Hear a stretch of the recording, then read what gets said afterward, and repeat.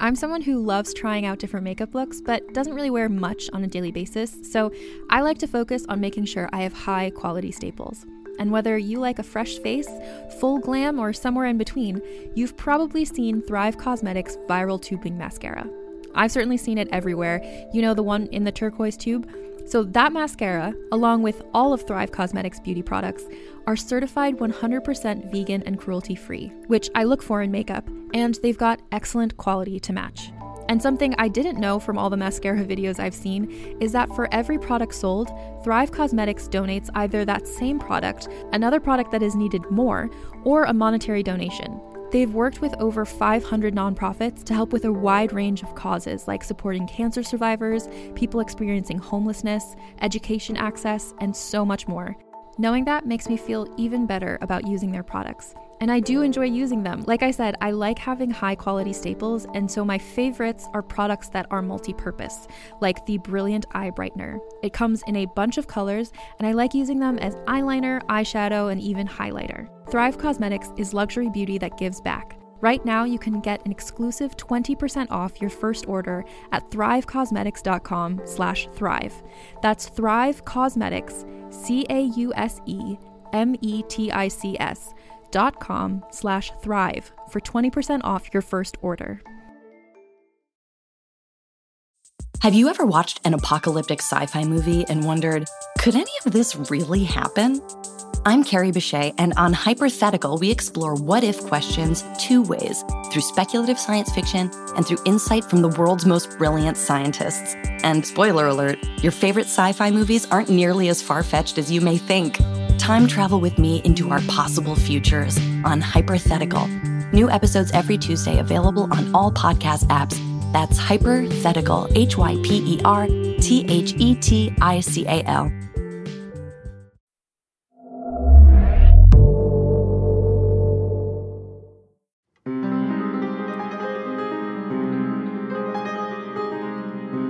Realm presents Dark Heights Season 2, Episode 10. Marjou. Begin journal entry. The elevator descended. Its antique wire cage box frame rattled as it traveled on its cables. Inside, above the folding doors, the minute hand of the Art Deco half-moon floor dial was moving to the left from the 0 at the top, down to -1. The moment the hand touched the negative number, a bell clapped, clarion loud in the confined space. I could not recall what rooms or hallways were contained in the basements and sub-basements of the Mercury Thrice Hotel. Of course, the Mercury Thrice had grown considerably since the last time I was here. It wasn't wise to think on the past, not in this moment. A grave danger to me, anything that drew my attention away from life, from being alive. Blood flowing in my veins, my mind, its own strength, its own freedom. The shadows were waiting for me. Another ring of the bell. -2. I felt them now, deeper than this. These were not ordinary shadows. They had been gathering down here for some time. Their malice had intensified. It was as if these lower levels of the hotel were a natural hollow in the shape of the world, a tidal pool in the river between life and death. All metaphors. But the anger and the pain and the host of shadows was real. I felt their hate. I felt them rushing toward me. The bell rang out for -3, and the elevator shuddered to a sudden stop. The arm of the dial was furthest left, horizontal. At the bottom, then. I gripped the handle of the folding door and pulled it back, flung the cage's accordion gate wide open, stepped out into a pitch-black hallway. The globe of my thermosphere burst into light around me, coruscating red, its surface alive with arcane sigils and runes that swirled in the fire. This flowering of fire, the heat of it on my face. Jenny and Karen's house on Mayfair Street. burning down, all at once, from all sides at once, sensing my stray thoughts as a hesitation. The shadows came at me, the rage-bent howl of them, a sound that flayed skin from bone.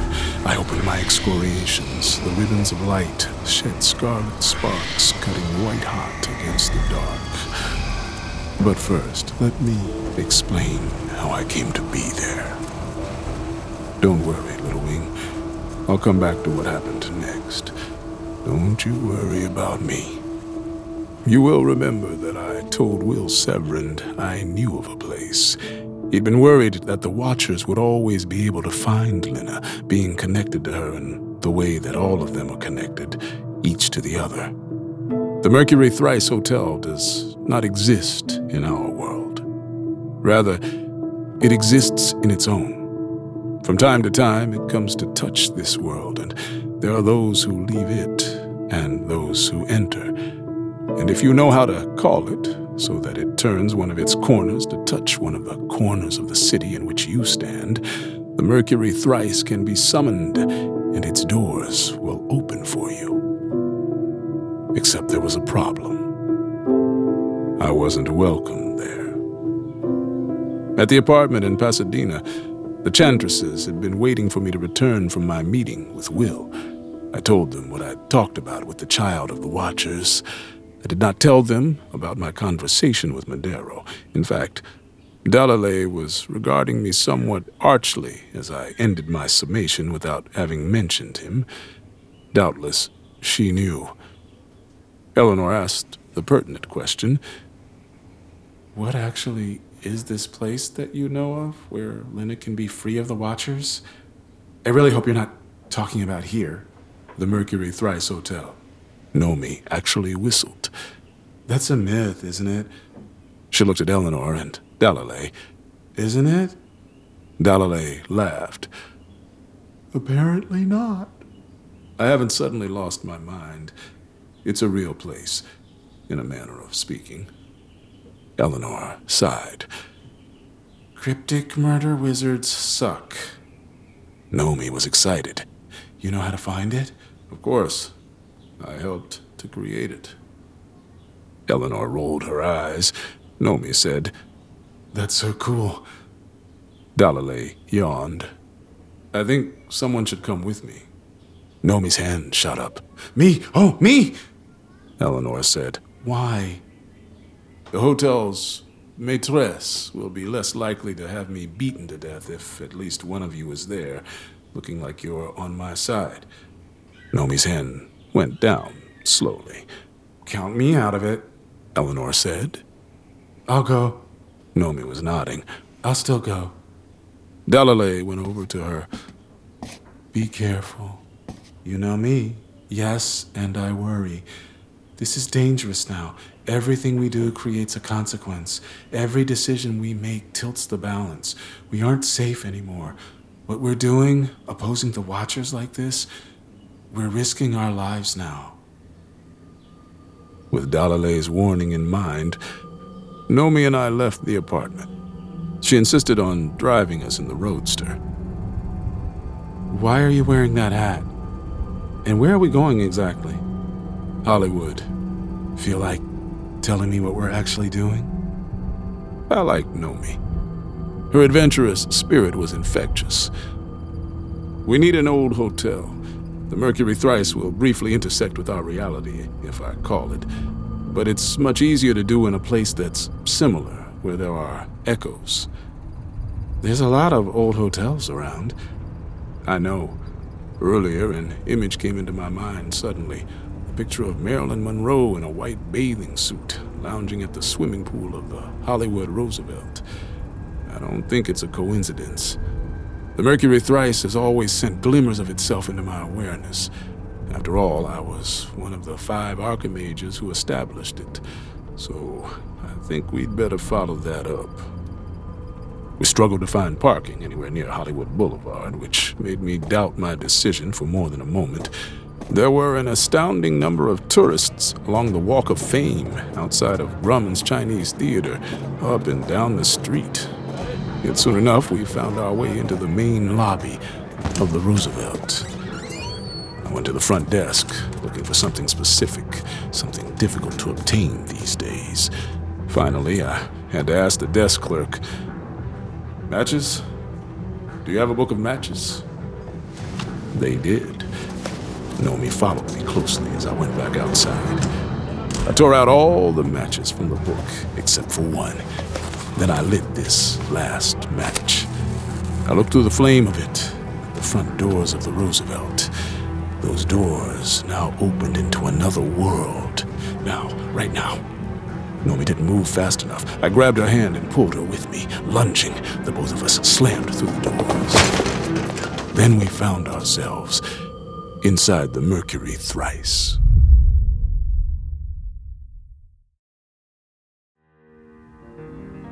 Its lobby was unchanged since 1929, a pinnacle of Art Nouveau elegance and grandeur. Polished brass railings at the front desk, at the lobby bar to our right. The plasterwork of the vaulted ceiling swooping in ornate scallops. There were deep plush armchairs and glass coffee tables arrayed to our left. I remembered sitting there once upon a time, reading newspapers from all over the world attached to wooden dowels, pouring steamed milk into narrow glasses of rich, strong coffee, served on gilded silver trays. "I never thought you'd dare to strike that match." My head turned at the sound of the voice. "La Doyenne." I took on Pen-Pon off and bowed. Beside me, Nomi copied my bow, awkwardly. La Doyenne moved as if floating across the black and white marble floor tiles, coming forward into the light that shone through the tall glass doors of the entrance. Behind her, two of her dedicated Katha Wu monks followed silently. They wore simple light brown robes cinched at the waist with rope. Their heads were shorn to the scalp except for a queue of hair bound at the back. Then I realized that La Doyenne had become a man. In 1929, she had been a fixture in the Shanghai underworld and the Shanghai nightlife, as famous for her ruthlessly straight-cut Cheongsam dresses as she was for being ruthless in business affairs. It was many decades later. La Doyenne had not aged at all. They had changed their gender, yet everything else was the same. Their black hair was piled high, pinned with jade and silver. Their Cheongsam dress, with its aquamarine and sunflower yellow abstract pattern, was as beautiful as any dress I'd seen them wear. They said, "La Doyenne, I've not been called that in a long time. How unsurprising that you condescend to use the colonial appellation. Your order was always the first true colonizer. The European nations emulated your hidden power as they brought oppression and exploitation to the four corners of the earth." I bowed my head to them, as low as I could. "I apologize sincerely. It was a mistake, falling into old habits. I should have called you Sorcerer Emperor, as is proper for you, Li Fengniang. Sorcerer Empress, if you're insisting on propriety. I was a woman when I ruled from Linan. However, you may plainly and simply call me Li. Despite everything, we are friends still, are we not?" "I was hoping so." "And who is your companion?" I said. "This is Nomi." Nomi said, "Nomi Jones. She's a chantress." "Then she'll understand why there is unfinished business between us, Major. The last time you left, you and your brother Archimages attempted to destroy this place soon after." Nomi punched me in the shoulder. "I should have known." I said to Nomi it was complicated. And to Li, "I've always regretted my part in what happened. Enough to make amends." I caught the tone in their voice. "There's a reason you let me come back." "There is." "And there's a reason I came." "Then we have the beginnings of an agreement. Let the negotiations commence." I like a story that will take me to extremes, and nothing says extreme quite like The Last City, a new Wondery podcast available now. Set in 2072, the city of Pura is a geoengineered paradise that protects fortunate residents from the global catastrophes of heat domes, fires, floods, and droughts. Demetria Lopez heads up Pura's public relations, tirelessly promoting the city's idyllic image, which, given its promise of being a miraculous green haven in a climate-ravaged world, shouldn't be too hard to sell. But things are not always as perfect and shiny as we'd like to believe. When she stumbles upon a dark secret that could lead to the downfall of Pura's existence if revealed, she must decide who and what she's willing to protect. From Wondery, the makers of Academy and Dr. Death, The Last City stars actors Ray Seahorn, Jeannie Tirado, and Maury Sterling. Follow The Last City on the Wondery app or wherever you get your podcasts. You can binge all episodes of The Last City early and ad-free right now by joining Wondery Plus.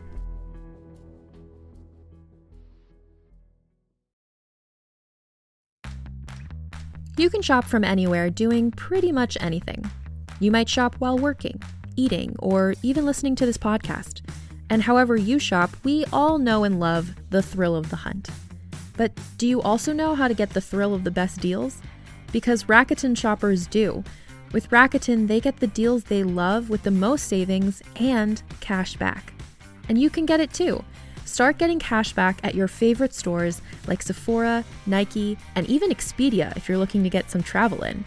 And getting cash back doesn't mean you have to miss out on sales because those can just be stacked right on top. It's easy to use and based on a simple idea. Stores pay Rakuten for sending them shoppers, and Rakuten shares the money with you as cash back through PayPal or check. Download the free Rakuten app and never miss a deal.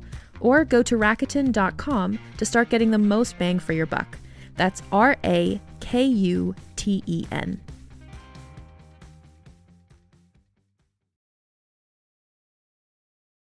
It didn't take long for Lee to come to an arrangement with me. Afterwards, Nomi and I were told we were free to explore the hotel. She was properly in awe of the place. I showed her the grand ballroom, the hotel restaurant, the cinema theater. All of it held memories for me. The 1920s. In many ways, it was a high age for the Archimagian Order. The Watchers had revealed themselves to us in 1913. Across the world, we mobilized for war. We felt we were invulnerable, as yet untested against our adversary. All of it would change soon, but until then, our confidence was unshaken. One particular city in the world had become a center point of magical energies, a place of chaotic, ever-shifting politics, an open city where free enterprise was inseparable from murderous criminal moxie. Shanghai. It was my very first assignment in the Order. Newly fledged, I was one of the Archimages sent to Shanghai in 1929 in order to establish an Archimagian exestate in the city. We controlled several of these in the world, most notably our citadel at the Sorbonne in Paris. An exestate was a pocket reality, a sliver of space adjacent to the world, but discrete from the rest of it.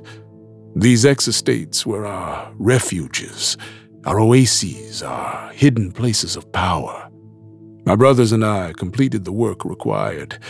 We transformed the Mercury Thrice Hotel into an exestate, and almost immediately after, we lost control of it. Walking next to me, Nomi finally brought up the subject of what Lee and I had discussed. You're going to do what Lee asked you to do? Yes. You're going to dispel the shadows from the lower levels? I don't think I have much choice. Lee agreed that we can bring Lena and Tess here if I do this for her. For him. Them. I mean.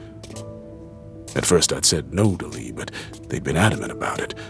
The lower levels of the hotel had become dangerous, unusable, unstable. Shadows were massing there. It was a sign that the hotel's magical energies were fraying at the edges to allow such access from outside the exestate, for these shadows to have been able to gather unchecked. I think the hotel itself was leading us into its heart as we walked the halls. There were some doors that were locked, others standing open. The lamps down certain corridors came on ahead of us, while others remained darkened. There were only a handful of guests at the hotel. Nomi and I saw a gentleman in a top hat and a suit that was likely tailored in the 19th century, sitting alone in the restaurant. The cinema was showing something silent, starring Mary Pickford, and there were only 2 or 3 patrons in the auditorium. At the end of the 20s, despite the market crash in America, this place had been alive with activity. Every room sold out, a big band playing in the ballroom every night, with Joe and Nellie Farron, the exhibition dancers. I suppose the clientele had changed when we removed this place from reality. Soon Nomi and I came to a cloistered space at the center of the Mercury Thrice. It was a courtyard open to the sky. There were trees that grew at the center of circular flagstone paths. Stone benches and tables were arrayed throughout. I recalled Master Nakamura's visit in 1929. He had come to measure our progress as we worked to establish the X-Estate in Shanghai. We had played a game of chess at one of the stone tables. It had lasted an afternoon, then an evening, into the night, and morning had dawned before the last move was played. Though I lost the game, I remember feeling proud to have challenged Nakamura in this way, and I believe his estimation of me rose in that moment. Nomi seated herself at the very same chess table. There were no pieces now on the black and white squares.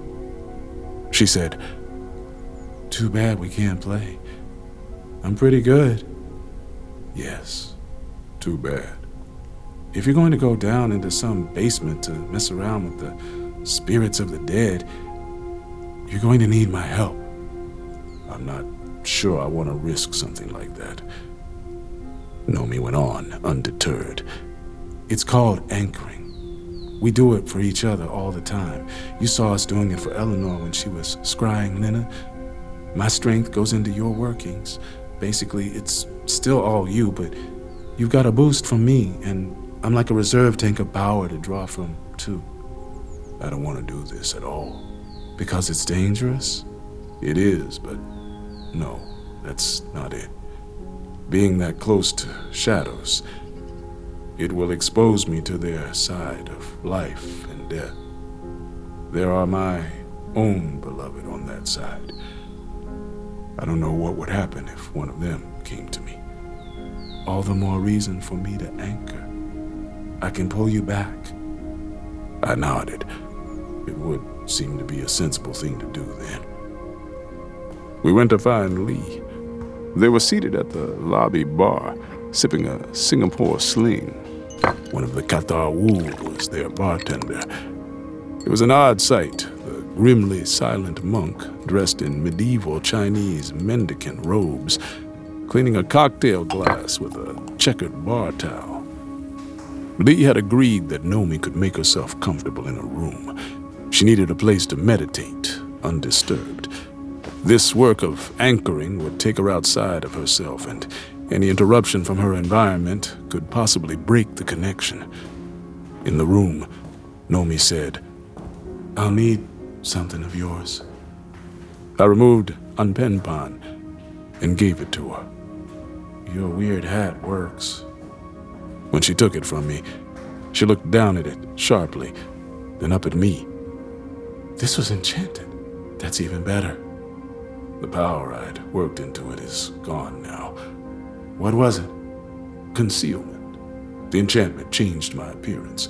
While I was wearing it, everyone who interacted with me would see me as someone different, never myself." "Very cool." I realized that all of the things I'd used to hide from the Watchers for these last many years were no longer mine, or no longer held their power. Anpenpan, Crybaby, my deck of cards, erased, and Tatai. What had become of my golem? In the rush of events, I hadn't considered it. But Tatai was still out in the world somewhere, probably not far from Park Heights. It was impossible to say if its unnatural hunger would be stronger than its desire to learn, to find acceptance, to become human. Nomi watched me as I was lost in thought. I think those days of running and hiding have come to an end. We're not ready for another war with the Watchers. It's coming, though, isn't it? I thought it was all that I wanted. A last war. To take them all on, to take some of them with me at the end. Because I was tired. I'd given up. War was my death wish. War is redemption's daydream. Then, only a few hours later, in the basement hallway of the Mercury Thrice, surrounded by shadows, my excoriations unfurled their fire. With Nomi's strength added to mine, I felt her presence in the magic, a thrilling sense of access to greater power. I worked with a masterful ease and grace in the flow of magic. Moving forward, I pointed at each black shade as it bore down upon me. The excoriations leapt out from the thermosphere like solar flares shooting out from the surface of the sun. The shadows were the dead, yet they retained volition of a kind. There was a madness in them that came from never letting go of the living, never being able to separate. Over time, the pain and torture of no longer being alive had turned them into monstrous things, twisted shapes, beings of rage. When an Archimagian excoriation touched the black substance of them, they were obliterated forever. I snuffed them out. The fire of magic burned them out, one by one, those that fell upon the surface of the thermosphere, reaching with ragged claws to rend my flesh, were incinerated in eruptions of lightning. They kept coming. They kept rising from below, hundreds upon hundreds. You were not among them, little wing. This had been my fear from the start. Yet all these restless dead were unknown to me, and so I destroyed them all. Then I understood, looking into the gathered mass of shadows rising up from below, that there was a deeper movement at work. There was a current in the river of them, sweeping inexorably past the hotel toward another endpoint. These dead, thronging here at the Mercury Thrice, were only a tributary. They were a side effect of what was coming. I became numb to myself as I burned the shadows out of the hotel.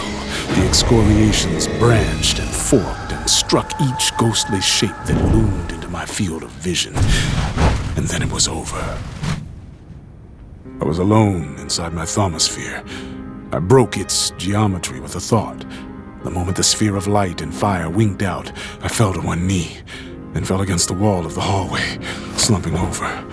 It wasn't long before the Cathar Wu found me. Nomi was with them. She knelt next to me and took my head in her hands, peering into my eyes. I breathed with difficulty, but said, "I'm fine." "You don't look fine." I needed to tell Lee that there was going to be a shadow flood. We had to prepare the hotel against it. Lee's sorcery, augmented with the magical discipline of the Cathar Wu, was enough to maintain the hotel's ongoing exostate. But the shadow flood would break like a tidal wave against their barriers. But there was something else. I felt a pressure somewhere out in the world, reflected in myself. Will Severand had applied his Watcher's power to the card from my deck I had let him keep. It was a message. He was ready. It was time for Lina and Tess to escape from arson.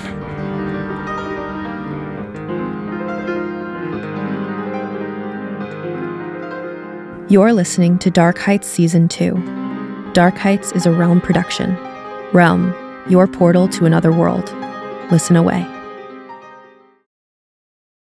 Hey there, this is Justin Bartha. I made a funny new podcast, King of the Egg Cream. It has the greatest cast in the history of podcasts with actors like Louis Black. I'm torn by my feelings for two women. Bobby Cannavale. You can eat it Or if someone hits you, you can put it on your cut. Melanie Linsky. I wonder what these marvelous things are that look just like boiled chicken feet. Jason Ritter. I can break things and pick locks and kill people. Michael Stuhlbarg. The whole point is to inspire people that they should make themselves better. Ari Grainer. No, don't whet its appetite. What are you, an idiot? Me, Justin Bartha.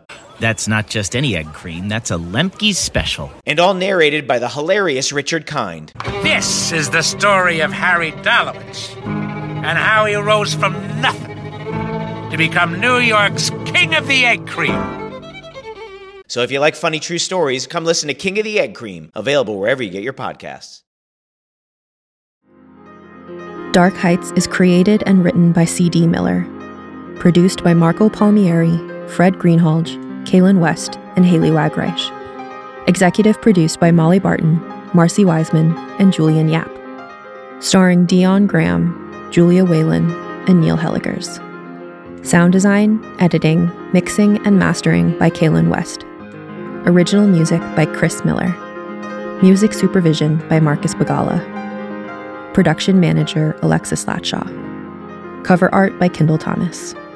Executive in charge for Realm, Mary Osadolahi. Find more shows like Dark Heights by following Realm on Apple Podcasts, Spotify, or at realm.fm.